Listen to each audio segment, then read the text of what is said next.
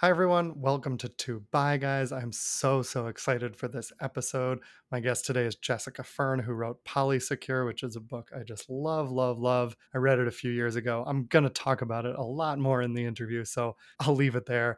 But it's an awesome book, and Jessica Fern is great. You're going to like this interview. I just wanted to apologize again. My audio is a bit fuzzy at the beginning because I had the gain setting wrong. It does get better as the episode goes on. Hopefully, you won't notice it, and it is totally fixed in future episodes. This is the last time you will hear me apologize about this.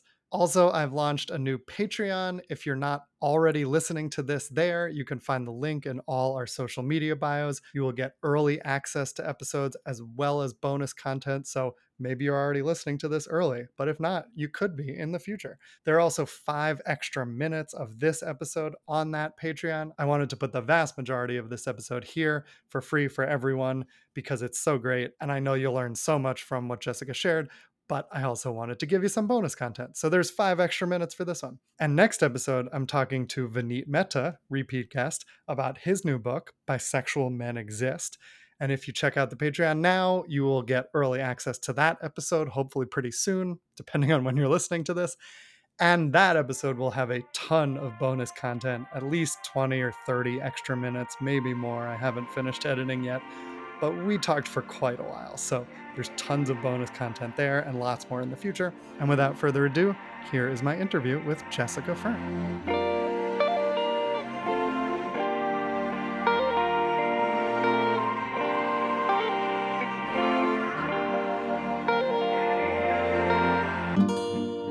Hello, everybody. Welcome back to Two Bye Guys, the continuation of book season. I wrote a book, it's coming out soon, and so I'm interviewing every author I love and all their amazing books. And I'm especially excited for today's guest. Her book has really helped me on this journey, especially like the next levels of it, not just the beginning, but the deep stuff.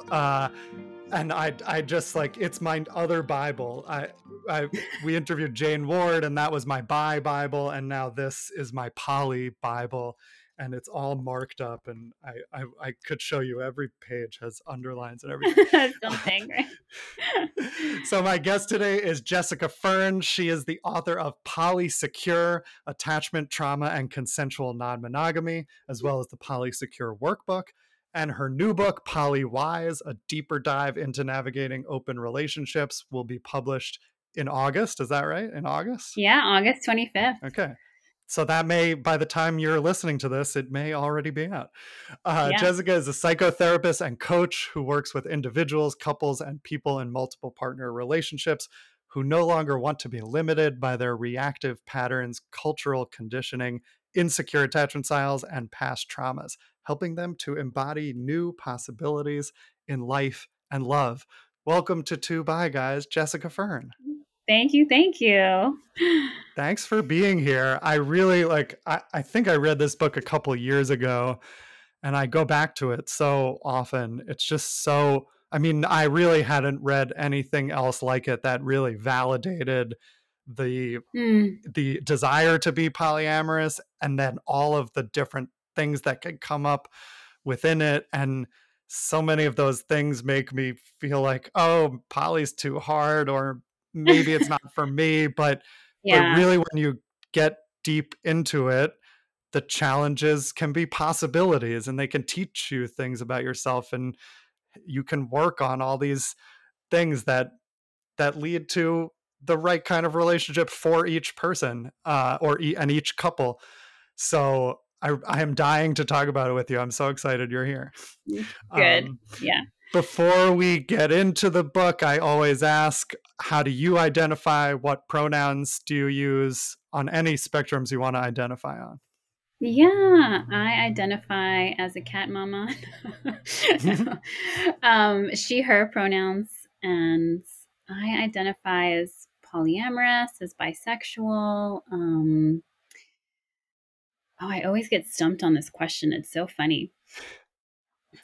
Those are the two that Yeah. identities that we'll talk the most Right. about. So That's that's what we're great. talking about today. Yeah, I mean, I identify as Yes. many things, and then I also never feel tightly fitting into those identities, right? Yeah, Interesting. even like author is a great one. I'm like, oh, I'm technically an author. I don't feel like an author, right? So there's Yeah, a lot of that for every identity. I could say it is and it isn't all at the same time. Yeah. that makes sense. And for a lot of my identities, I feel like go in waves where like it will be really important to me at a certain time and then it is less important. And like my gender identity goes in a lot of waves. Yeah, right. And there's the identities I've inherited, there's the ones that I've deconstructed and reconstructed. So, yeah. Cool. Well, let's talk about the bi and poly identities first. For both of those, I'm curious, when did you realize that about yourself? Accept that? When did you start to tell other people or, incorporate it into your work? What was your evolution like?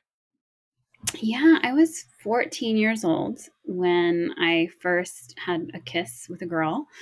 And then there was a bunch of us girls, and we were growing up in Brooklyn in high school, Brooklyn, New York, and like we all made out one night. And like I was really lucky that there were several of us that identified as bisexual. So it was kind of normal Hmm. um, Yeah. to have these like kisses and makeouts and maybe these like, kind of kissing orgies that like we would have, at a party or something like that. Not full on sex Wow. orgies, but just like make out. And so I remember being 14 and being like, oh, I'm bisexual. And it Wow. wasn't that big of a deal. It wasn't aha. And it felt like, oh, this is great. And my friends knew it wasn't something really to share with adults until college when I actually got into my first, like, full on, I'm in love and in a relationship with a woman. And that's when I really came out as bisexual to my family. Cool. Cool. Yeah. And then you've just been out since then and dating Yeah. whoever. Yeah. Dating whoever. And I was fortunate that my family was accepting of it. Yeah. That's great. That's awesome. Yeah. Yeah. I wish I had Yeah. some of those multi-gender kissing orgies in high school. That sounds I fun. know, right? Shouldn't everyone have that? Yeah. I mean, there was other fun stuff for me in high school, but it nothing that crossed the gender lines in such a open, accepted way like that I Yeah, remember. yeah, and it's interesting because in high school there weren't boys kissing boys. There was girls who can kiss girls in front of Mhm. boys and with boys. But it wasn't until Yeah. college that it was like, oh, my male friends are also included in these kissing experiences with other men. So it took a while for Mm. that too. Yeah, Interesting, interesting. yeah, And what about the poly identity? When did that develop yeah. It developed much in your later. awareness? Yeah, right. Because in some ways I was already doing non-monogamy at 14 years old. Right? Like, Uh-huh. I'm Yeah, yeah. experimenting with different people and, having a lot of experiences in high school and college that were not monogamous experiences. But I wasn't consciously identifying with it. It just sort of what was. Right. And again, I was Mhm. kind of lucky to have a group of friends that like that's what we did and it was fine. Right. And then I got into a monogamous marriage. And it wasn't until being in that marriage and us officially opening up of going, oh, we're going to be polyamorous, that then it was like, oh, now it's actually an identity that I need to come out to the world or my family or others to. Yeah. So that happened a few Yeah. years into that marriage. Yeah. Interesting. It is, I mean, we'll talk more about this later, but there's often this like professed monogamy that most people, claim, but most people are actually non-monogamous for a period up until they get into that monogamous relationship. They just don't think about it as non-monogamy, but that's what dating is for most people. I know. And it's so funny because with David, my first husband, before him, I was with a woman for a few years and he knew that. And then as we were like having dialogues about getting together, I was like, how does my bisexuality, because my bisexuality was an issue with the woman I was dating. And I was like, how is it going to fit into my relationship with you and this marriage that we're going to have? And so it sort of was a dialogue, and yet we still were like assuming exclusivity, right? It's really interesting to look back at that. Right. Yeah. Yeah. Interesting. Do you think there's any tie-in between your bi and poly identity? Like, or did one make you think of the other in a certain way, or are they just separate overlapping things? How do they interact? Yes and no, they're both. Yeah. I mean, I think it's really interesting in general to say, how do we impose monogamy on someone who identifies or feels themselves to be wired bisexually? Right? It's like, Hmm. and a good friend of mine who's also bi once said, she's like, one sex or gender is not a supplement for the other, right? Or a replacement for the other when you're bisexual, right? So it's like, we're often, we enter relationships with one gender or sex and can be like, oh, what, but is half of me or a percentage of me just never going to exist anymore?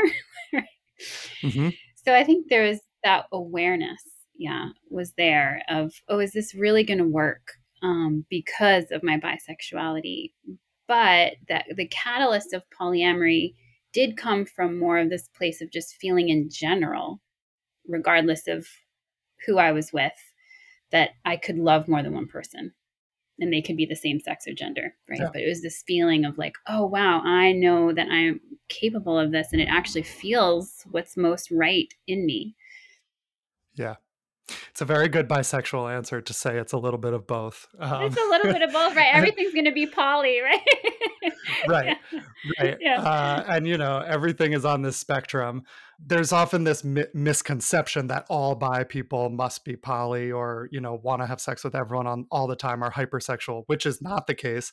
But we spend so much time dispelling that myth sometimes that we forget that Maybe I don't many want to bi be people do want that.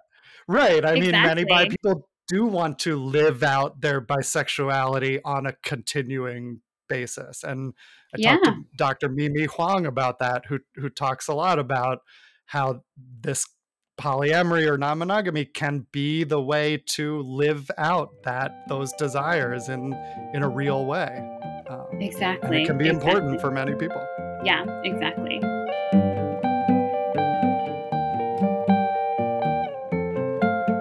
Let's get into the book a little. My favorite book, Polysecure. I've read it. I had already read it multiple times, and then I read it again before today.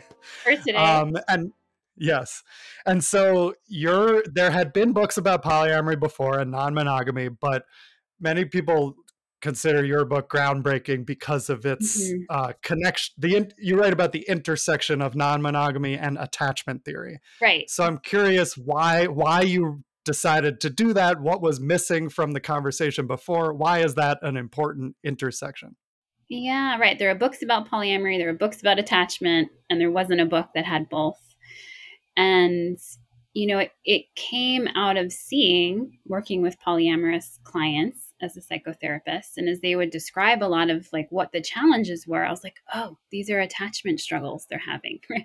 These are attachment ruptures that are happening, or just the change in structure can create, attachment challenges that arise from the change in structure of relationship. And all of the resources, or most of the resources, really didn't address what it is to be non monogamous and go through attachment ruptures or need attachment healing. And most of the resources that tell you how to cultivate attachment with your partner were very mononormative, very Mm-hmm. mononormative. And it was a partner and I at the time, we were like each other's secondary. We each had like sort of our nesting partner and children, and then we were partners. And we were reading through some attachment stuff, and he was like, we can't do half of these things. And I was like, you're right, we can't, like, because we can't have rituals at home together, and so a lot of the attachment literature before Polysecure really prescribed monogamy as the way to have a secure attachment with somebody, and it left out or even pathologized non-monogamous people. So that was a big problem. Mm-hmm. Yeah. We'll get into all that. Before we go on, can you define mononormativity and also like how does that sort of pervade our thinking about Yeah. all these things? Yeah, so that would be, the belief, the assumption of monogamy being what is normal, right, natural. These are all in air quotes, what's healthy, and that our society supports that, monogamy is the way. It's what's supported in many multiple levels, whether it's your plus one or your taxes or your inheritance laws, right? All sort of assume monogamy, and it happens, and that's what we inherit. Yeah. Yeah. Yeah. I think it's like when I was coming out as bi, I started to notice monosexual and you Yeah, know, that concept and like heteronormativity but I didn't yet couldn't yet comprehend like mononormativity, but then I started to notice how pervasive that was too, and how it was actually almost harder to come out as poly to certain people and in certain ways in my life than it was to come out as bi because it's so ingrained. I completely agree. I completely agree. It was the harder one to come out for as me, whereas coming out as bi, people were just celebratory or excited, or they didn't care. Yeah. Whereas coming out as polyamorous, I think it felt very threatening to them. There was this sense they were Yeah. like, "Don't tell my partner this; he'll want to do it too." Like, Yeah. I could feel that. It's been people that were partnered. Yeah. Yeah. I often get like interrogated when I come out as poly, like a lot Oh of yeah. questions, and that may I'm curious what you think is the reason for that. Like, is it on some level people are afraid that it might be work for them too, but it's too difficult, or they don't want it even though they know it makes sense on some level, or what do you think it is? I think it's a whole cluster of things, right? I think there's a lot of ignorance. And then because of that, there's a lot of microaggressions when you come out to people and they make comments like, oh, your partner's one person's not enough for you, or you want to eat your cake and have your cake and eat it too. There's all of that that happens, which is from ignorance. Oh, you have an attachment issue, that kind of stuff. Um, but I do think most of us know I'm not attracted to solely one person for my entire life. And, somewhere along the way, you realize, yeah, this is a social construct that has been created as humans. And statistically, it's not one that is actually being practiced. Mhm. And it is scary to think that your partner could be with someone else. It could be very threatening, right? So I think people hear about it and we are worried. Oh no, what if I want this and my partner doesn't? Or what if I don't want this and my partner does? What do we do? Yeah. Well, and that's why in many ways your book is so good for people of any relationship structure, even Yeah, monogamous people, yeah, just to look at things in a different way outside of the structure of monogamy, and to not let those structures dictate, that you have a good relationship, but to really dig in either way. We'll yes, we'll get to more of that in a minute. yes, But good. let's do like a little. I don't. We could spend all day talking about attachment theory. I could do an entire podcast series about it. But let's just do a little basics so people can understand what we're talking about afterwards. And the thing I want to ask you is like, so I've read about attachment theory before. I knew there's four styles. It's secure attachment. That's kind of what we're all striving for. Dismissive, preoccupied, and Hmm. fearful avoidant. So those are Yes, sort of the four categories. But I kind of always had trouble figuring out which one I was and remembering what they meant. And then I read your book and I realized why. You put them on a spectrum, and you yeah, have two axes, and the four quadrants are the four styles. And it helped me so much to visualize it and to realize I'm not just one distinct style. I'm a exactly. point on this spectrum, and I'm a little bit of multiple. So can you talk about what the axes are and what that spectrum is? Yeah, and that's from Mickelinser and Shaver, their research, right? Academic research, which doesn't always get into the mainstream, right? And it's a great resource Yeah. that they created in a model they created, that it's not just these four typologies and you're in one box, right? But it is these two axes. And of course my mind's blanking. It's your level of attachment avoidance, right? Whether you're high or low in attachment avoidance or not. So am I, leaning in, or am I pulling back? And then am I high or low on how much anxiety I'm experiencing? And depending on where you are within that, you tend to look more secure, preoccupied, dismissive, or fearful, withdrawn. But what you're saying too is like, oh, I can feel one of these styles most of the time. And then when I'm triggered or in stress, I feel a different one. And I move up and down, maybe even within the same quadrant, right? Right. Um, or with different people, we experience different styles. We usually do not have the same style with our parents or our caregivers growing up. Yeah. Right. It really helped me because I always thought I was in, I had mostly anxiety about relationships. I was anxious to be too enmeshed with someone. And I guess that leads me to be dismissive, the dismissive style. Right. But then Yes. I realized I'm not always that way. If with certain partners or at certain times, I moved into that other column where I would be preoccupied. So Yeah, I've moved around. exactly.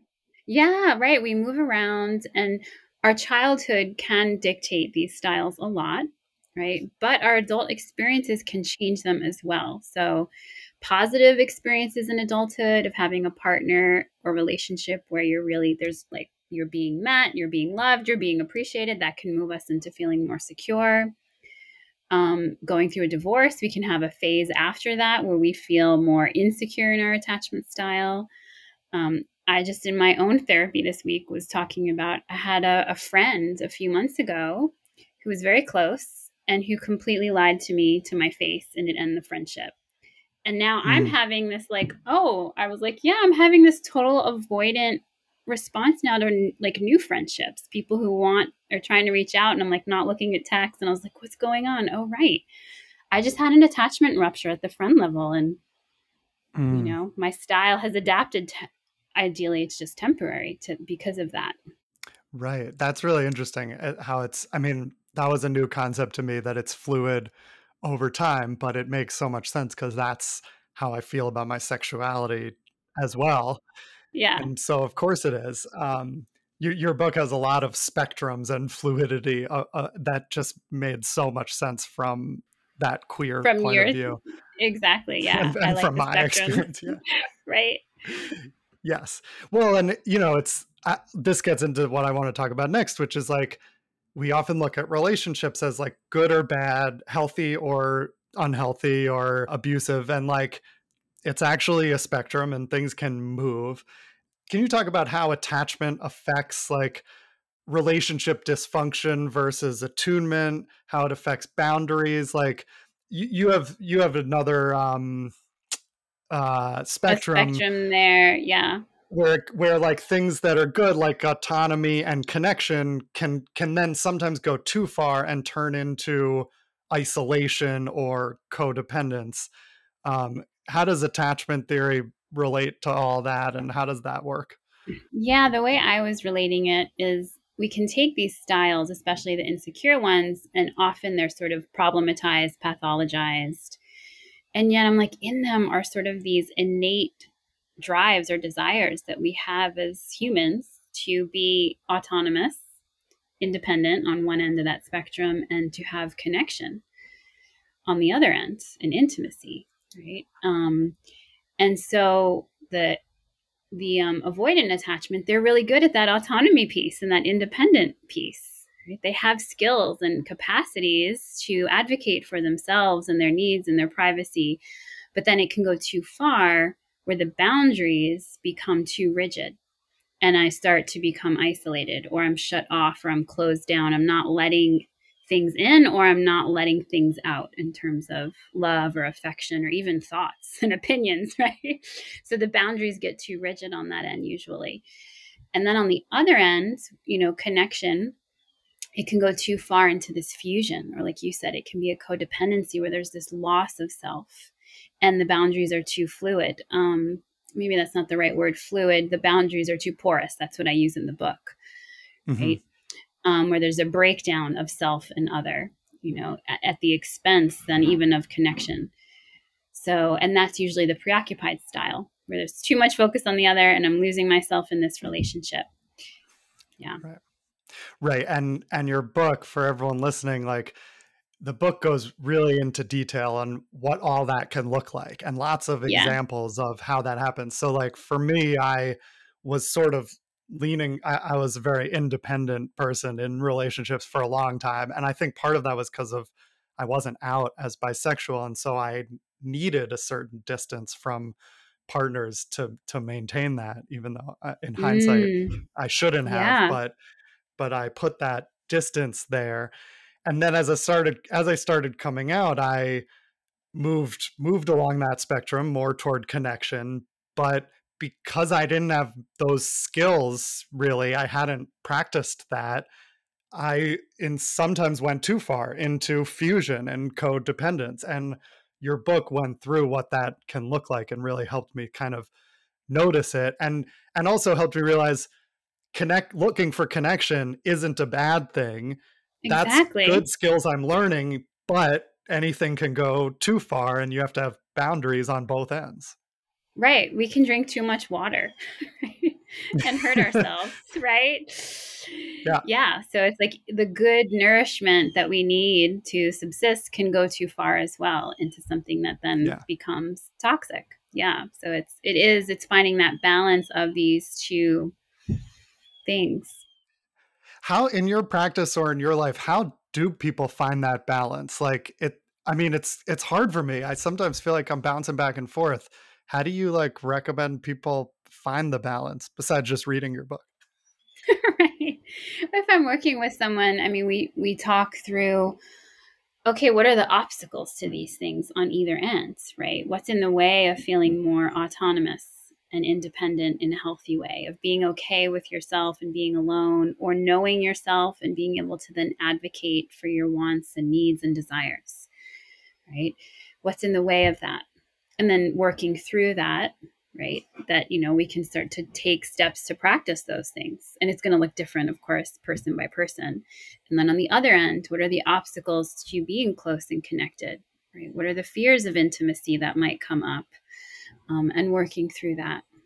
Yeah. Interesting. It's always like I kind of always looked at this stuff as like, this is how I am, and I need to fix this thing, and then I'll be fine. But actually, it's just kind of a lifelong dance of figuring out where you are now and how that's working with different partners. And you wrote, I'm going to read this quote because I loved it. You Right. wrote, with time and practice, we gain the ability to simultaneously tighten and loosen the reins without tightening so hard that we hurt or jerk the horse, or loosening so much that communication and direction are lost. So that just helped me really see that, like, it's okay to be constantly checking in and tightening and loosening and trying different things to find that equilibrium, and it's hard. It is. Yeah. You have to be aware of it. Yeah. Before we get into actually the polyamory of it, last question about attachment theory. Like, in your experience, how do across the gender spectrum, how do people Yeah. approach attachment differently? And we talk a lot about masculinity and patriarchy on this podcast, and like how does that sometimes conflict with the skills that are necessary for attunement? Yeah, in a general way, that's my caveat. It's not for every person, but generally, men are more conditioned to be what looks like the avoidant dismissive attachment, and women are more conditioned, or feminine masculine, are more conditioned to be preoccupied and focusing on connection and you know and tuning in to the relationship. And men get more of a free pass to not have to be as attuned, and neither of that really works out. That's what a lot of people come to complain their complaints when they're looking for to work on their partnership. So yeah, there's a Yeah. definite cultural gender conditioning that can push us in certain directions with these attachment styles. However, of course, people of any sex or gender can, be in any of these four categories. Yeah, I actually think I quoted your book a couple of times in my book, In yours. mostly in a chapter about polyamory, because some of the couples I interviewed are exploring non-monogamy, many remain Hmm. monogamous. But I think I also quoted you in a chapter about masculinity, and because you wrote, the plights of men are often dismissed and unseen, since men are regarded as the ones wielding all the power, all the privilege and power. But what happens when the same societal structures that grant men superiority also deny them the full range of human emotions and threaten their status as men if they experience even the slightest form of sensitivity, vulnerability, or indication of their needs for love, emotional safety, and tenderness? And like, so much of your book and what polyamory requires, because it's really hard. I mean, we're about to talk about Yeah. that, but I think it's worth it, but it's so hard. And it really, you have to push back against at least what I was taught about what it means to be a man. And what it means to be a man Exactly. fits pretty well with monogamy, but that didn't fit well with me. Exactly. Yeah.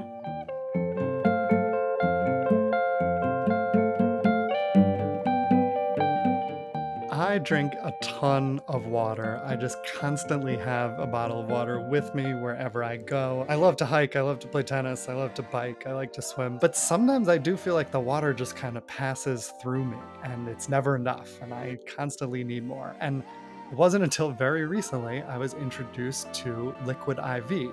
I actually was introduced to it on the picket line. I'm on strike with the Writers Guild, and there's been a lot of days of walking in circles in the hot sun. So somebody was passing it out. I tried it. I loved the taste of it. And after pouring one in one bottle of water and drinking that, I felt so much different than just drinking water alone. And I've been realizing that you lose a lot when you're sweating that is more than just water. And so you kind of need to replenish it. Just one stick of Liquid IV and 16 ounces of water hydrates you 2 times as fast and more efficiently than water alone, and it has no artificial sweeteners and zero sugar, which I love because I am not a huge fan of juice and soda and sugary drinks. So you can get 20% off when you grab your Liquid IV Hydration Multiplier sugar free or any other variant at liquidiv.com and use code 2BUYGUYS at checkout. That's TWOBIGUIS. That's 20% off anything you order when you shop Better Hydration today using promo code 2BUYGUYS at liquidiv.com.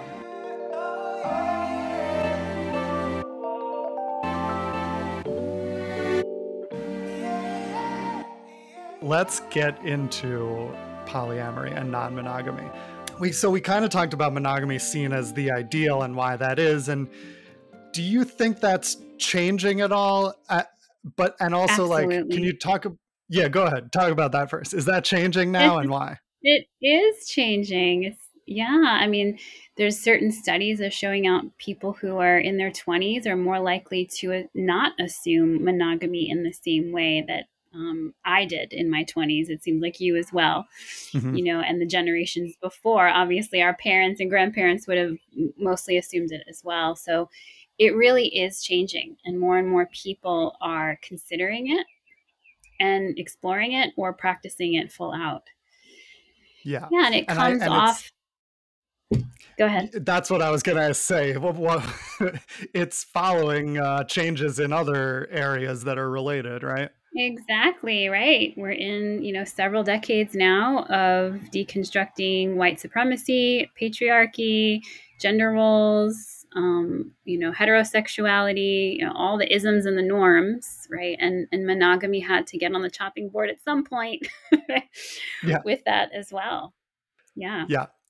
Well, you all, I think I quoted this in my book too, but you also wrote about the statistics on the divorce rate in America and statistics on cheating.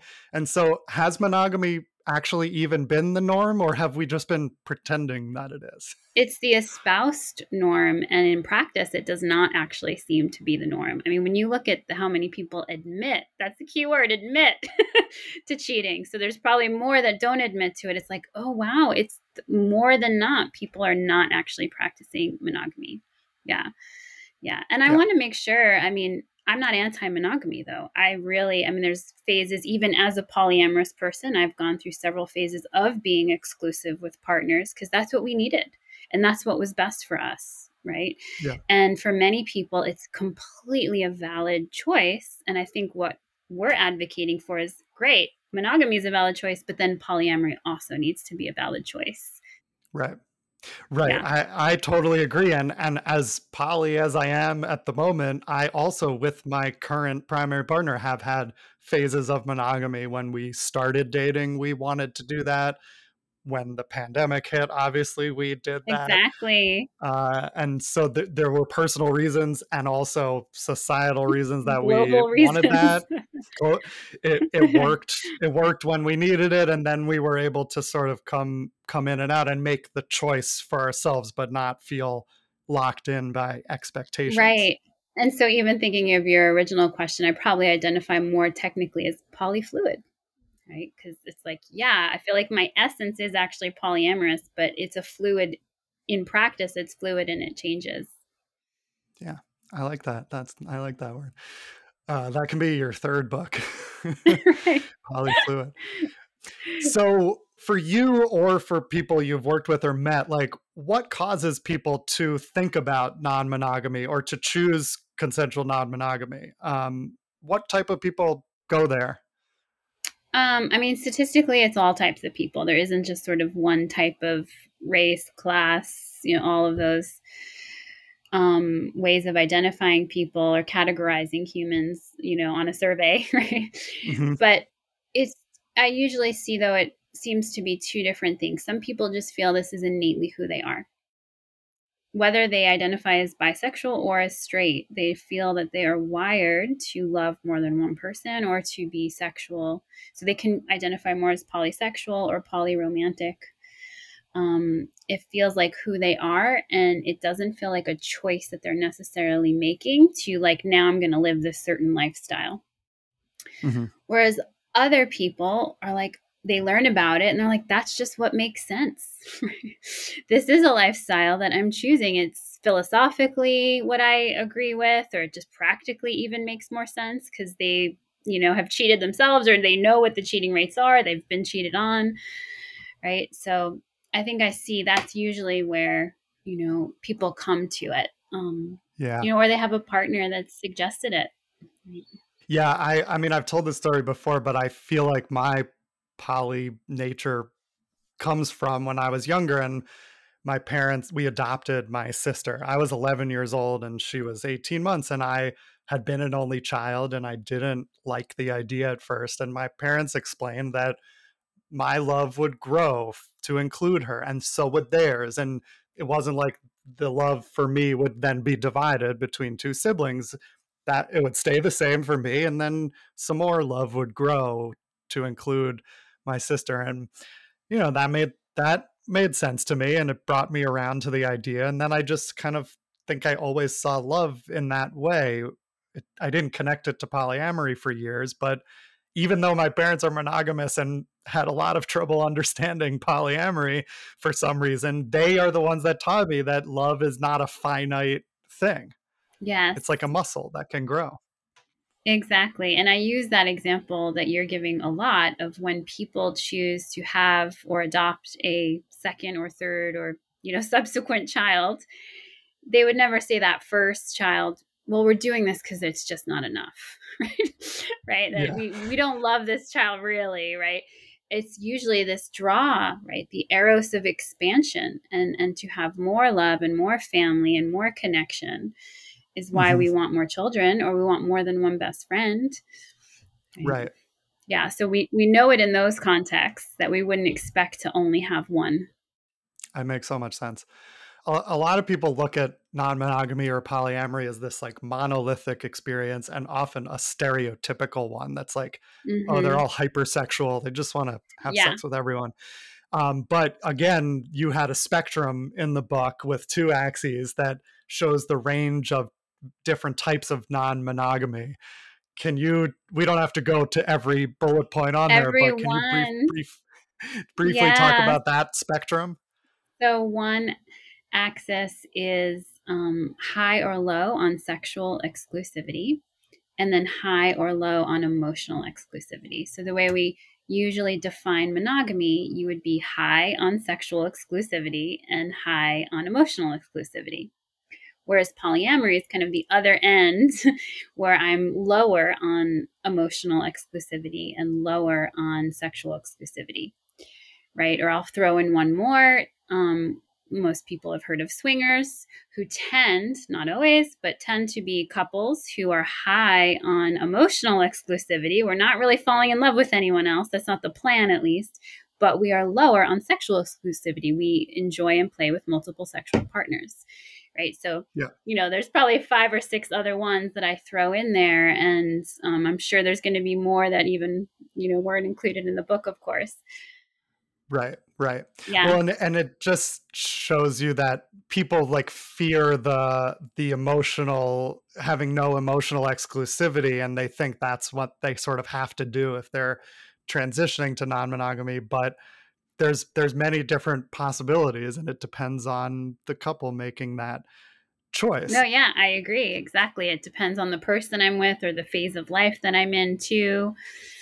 Yeah, of what makes the most sense, right? Because often, like, let's Yeah. say you might have a polyamorous partnership that then has a child. And that might be a phase where they go, oh, we haven't been very hierarchical, but now we are going to be because we're taking care of this infant. Right? Yeah. Yeah. Yeah. I also, I've only in the past couple months started going to a poly discussion group in Los Angeles, Hmm. and I love it so much. It's like so nice to be in a room full of people who think about these things in a similar way to me and validate being poly and have gone through some of the challenges I've been through. So highly recommend looking for a group like this for anyone who's exploring it. But one thing that did happen recently was like we were doing sort of definitions for new people, and it's like this is what non-monogamy is, and it's different from poly, and it's different from swinging. And in some respects, I think that's useful to think about how many different versions of this there are. But I really think that spectrum is the most useful thing, because to me they're a little bit different, but they're on a spectrum and it can change, and It it's can move they're not around. totally Right. distinct. Yeah. Exactly. Yeah.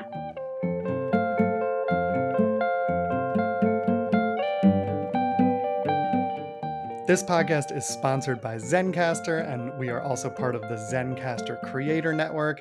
You've probably heard me talk about this many times, but I love Zencaster. It has made everything so easy for me and streamlined, and has made sure the quality of this podcast is as high as it possibly can be. The first couple seasons were pretty haphazard, and I needed a better solution, and I found it with Zencaster. This is our 4th season on Zencaster, 3rd season in the Creator Network, which has been awesome. But the main thing is, it is so easy. It's an all-in-one tool. It's all in your browser. You don't need to download anything. Your guest doesn't need to download anything. You just send them a link, you show up in the browser, and Zencaster takes care of everything. It has never dropped audio, even when the internet goes out. It has never dropped video. And everything is recorded locally so that it is the best quality you can get, whatever equipment you're using. The podcast sector is always changing, but it is still growing. And if you've been thinking about starting a podcast or sharing your stories, now is the time to do it. So go to zencaster.com/pricing and use my code 2BYGUYS, and you'll get 30% off your first month of any Zencaster paid plan. I want you to have the same easy experience I do for all my podcasting and content needs. It's time to share your story.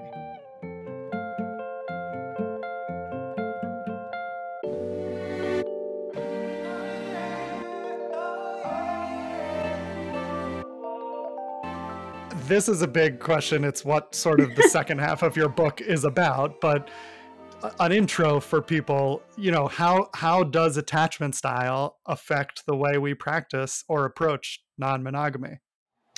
Yeah, attachment style has a huge impact in any relationship. So, of course, it has a huge impact in monogamy as well, right? But what happens in polyamory is you don't have that same structural security that exists in monogamy. And so, that for some people is liberating, but for other people, it can be quite anxiety inducing, and they can start to have this more anxious preoccupied attachment that they might have had before, or a lot of times people like they didn't have it at all before.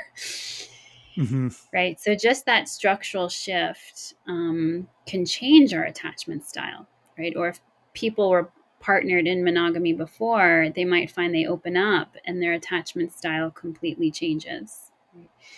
So it's like sort of how polyamory can influence. There's two directions. So what your first one we're saying here is polyamory can change our attachment style or influence it, right? In either way, we can become more secure or insecure, but to be aware that as you make a paradigm shift, that shift is impacting the attachment system, Mm-hmm. right? And we might feel more secure because we're like, oh, I'm getting multiple needs met by multiple partners. That's amazing, right? Or because of, you alluded to it before, polyamory does require a higher relational intelligence and relational skill set. Right? And that can actually help us feel more secure in our relationships when we're having dialogues that we've never had before about needs and wants and agreements.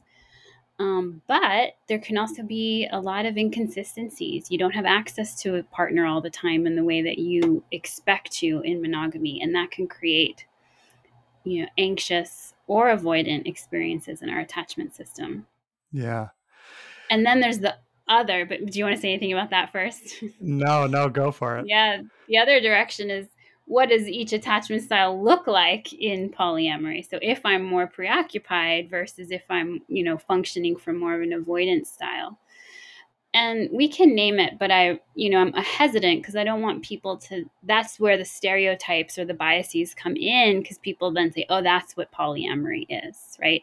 So if you're someone who is more in functioning from a dismissive avoidance style, it might look like I have multiple partners and I don't actually commit, or it's more casual, or when someone starts to getting close, I push them away and then I just switch partners, I jump ship.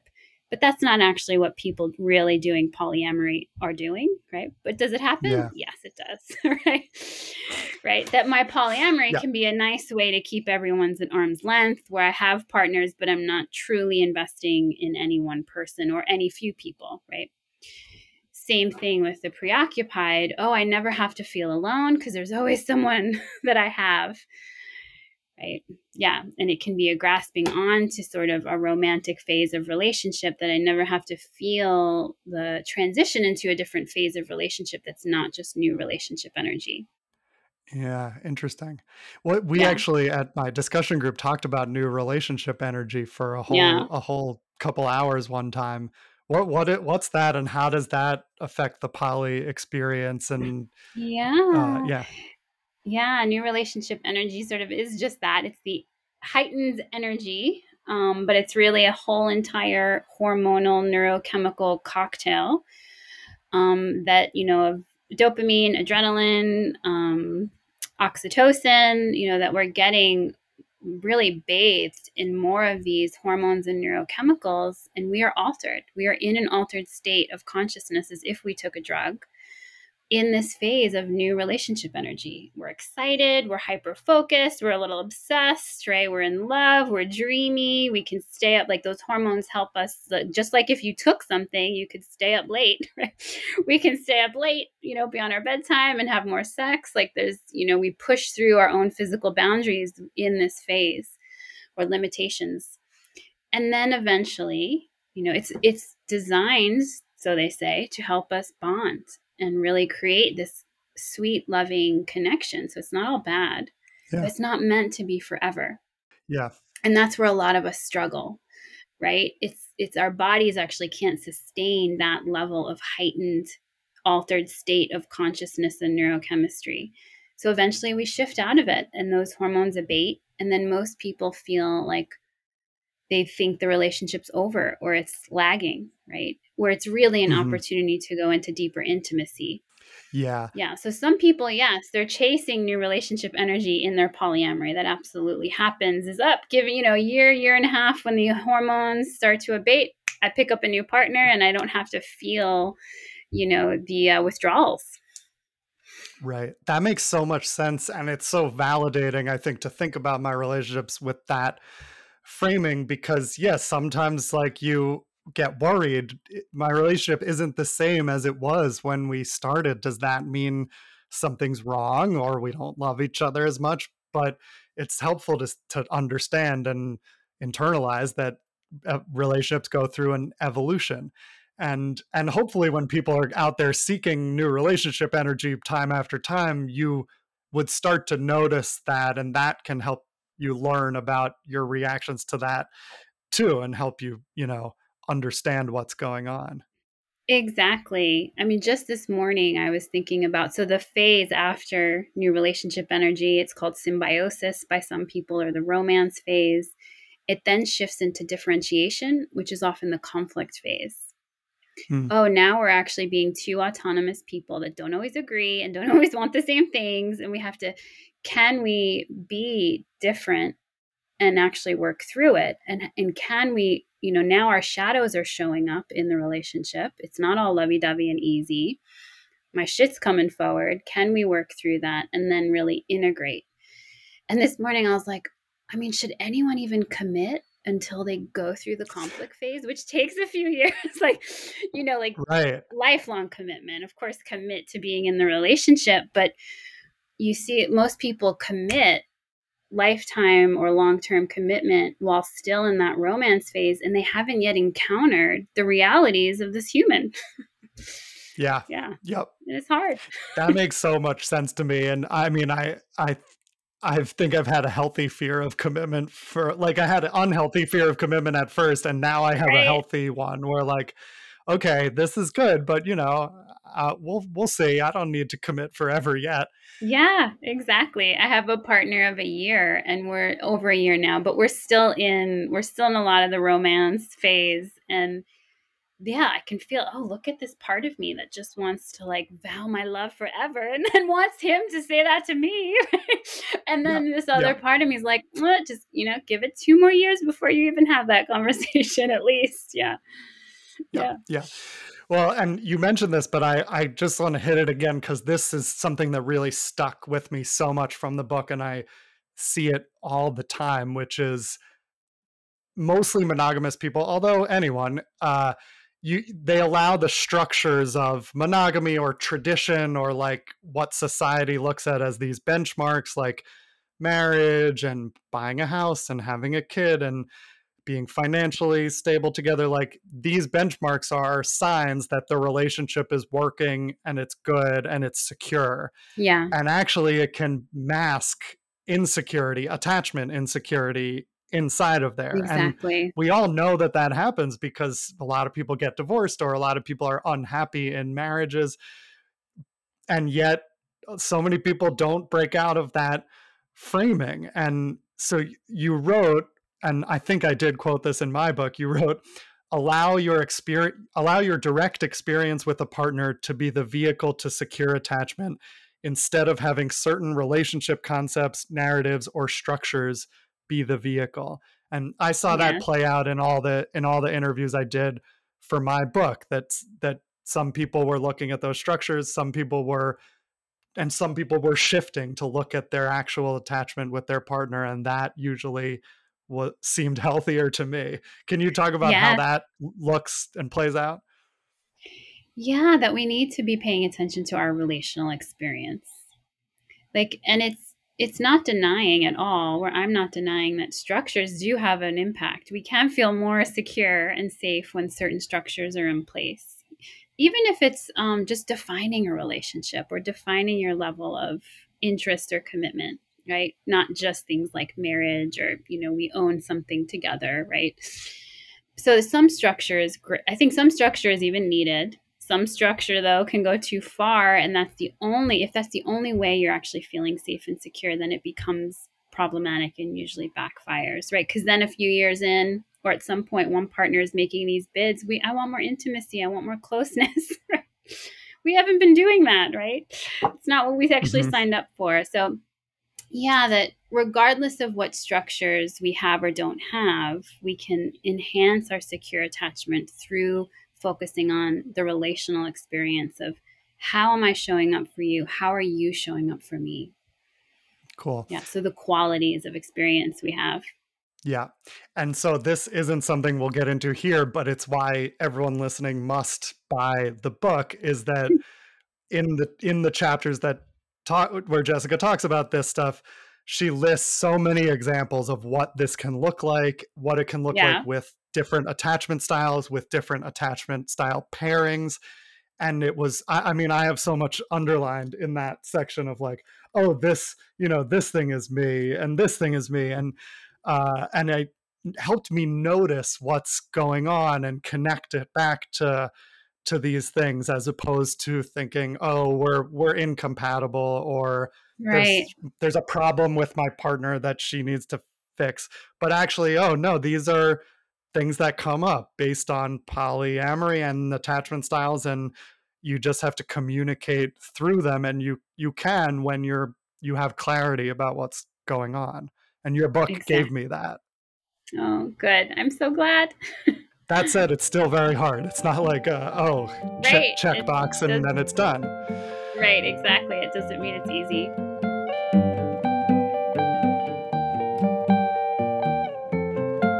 another thing that people talk about a lot in polyamory, or a reason many people give for not wanting to try non monogamy, is jealousy. They would be too Yeah. jealous, or they see that as a problem, or a warning sign of in some way. But you write that jealousy can actually be, quote, an opportunity for increased clarity and connection. How Yes. does that work?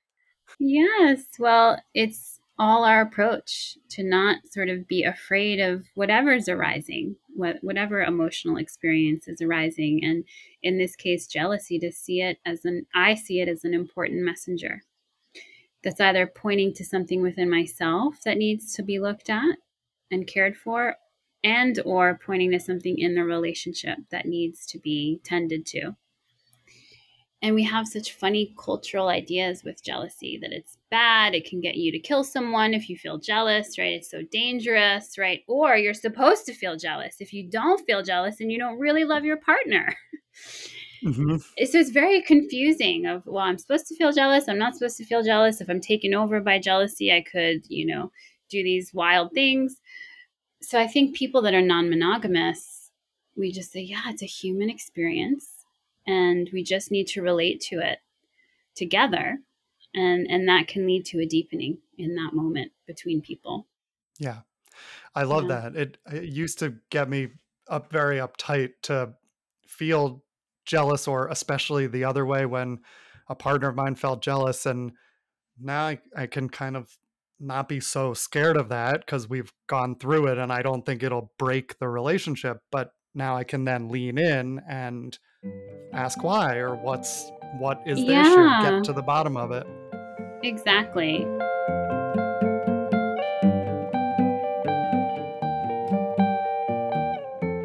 Thanks for listening to Two Bye Guys. This episode with Jessica Fern is almost over. Not yet, there's a little more.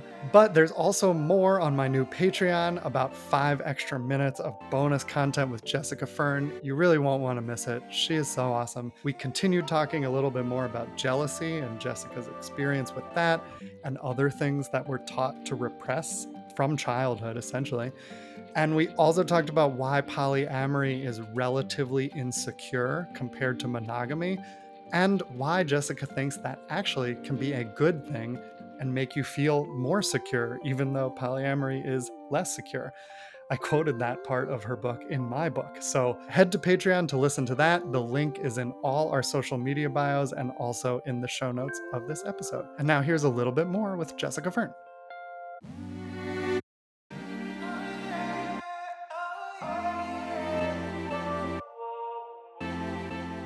So the title of the book is Polysecure. We kind of have talked about this, but what does it really mean to be polysecure? And also, do you wrote the book, but do you feel that way? Are there still things you struggle with in this space? Hmm. Great question. Well, the word polysecure, the phrase, is meant to point to the secure attachment we need with self to navigate being non-monogamous. As everything we've said, it's relatively less secure of a relational structure, right? So we need to have a more internal security, and to navigate the multiple complexities of having more partners, as well as then being in secure relationships, secure functioning with multiple people. Right? So we can be in secure relationship with more than one person, and we need to have that internal secure attachment as well. And one of the myths, I think, of secure attachment is that you think you never have insecure moments, Hmm. right? So that I can be securely attached, but I still will have insecurities come up. I still have fears that come up. I just have the ability, capacity, and commitment to talk about that and bring it up. So it doesn't actually become a style of relating itself. It's more of, you know, a temporary experience that's happening that needs attention. Yeah. So, yes, I do feel like in moments I can say, yes, I feel very polysecure. And which includes in that doesn't mean I always feel completely secure within myself or with others, but Right. I'm committed to the process of returning to that in those relationships or with myself. Yeah. Right. Those challenges and insecurities are part of it, and being polysecure means you've learned to address them and notice them and be comfortable talking about them with partners and getting to the bottom of it. Exactly. Yeah. Exactly. Cool. So there's so much more in the book. Yeah, I'm glad you mentioned the secure attachment with self because we didn't have time, but there's a Didn't lot even get about into that that, in the right? book. I know there's a lot about how to practice polysecurity, the hearts of being polysecure. There's a chapter that's great. I highly encourage everyone to pick up the book if you're thinking about polyamory, or even if you're not. If you are committed to monogamy, I still think this book can be great for you to notice, like, how are you relating with your partner versus what is a structural security. So Polysecure is available everywhere. Polywise will be out in August 2023, and hopefully you'll come back on the podcast next year to discuss that. And Yes. you can visit, yes, please, because there's so much more to talk about. You Mm-hmm. can visit jessicafern.com for more, for links to the books, for seminars and webinars, for information about your psychotherapy practice and coaching.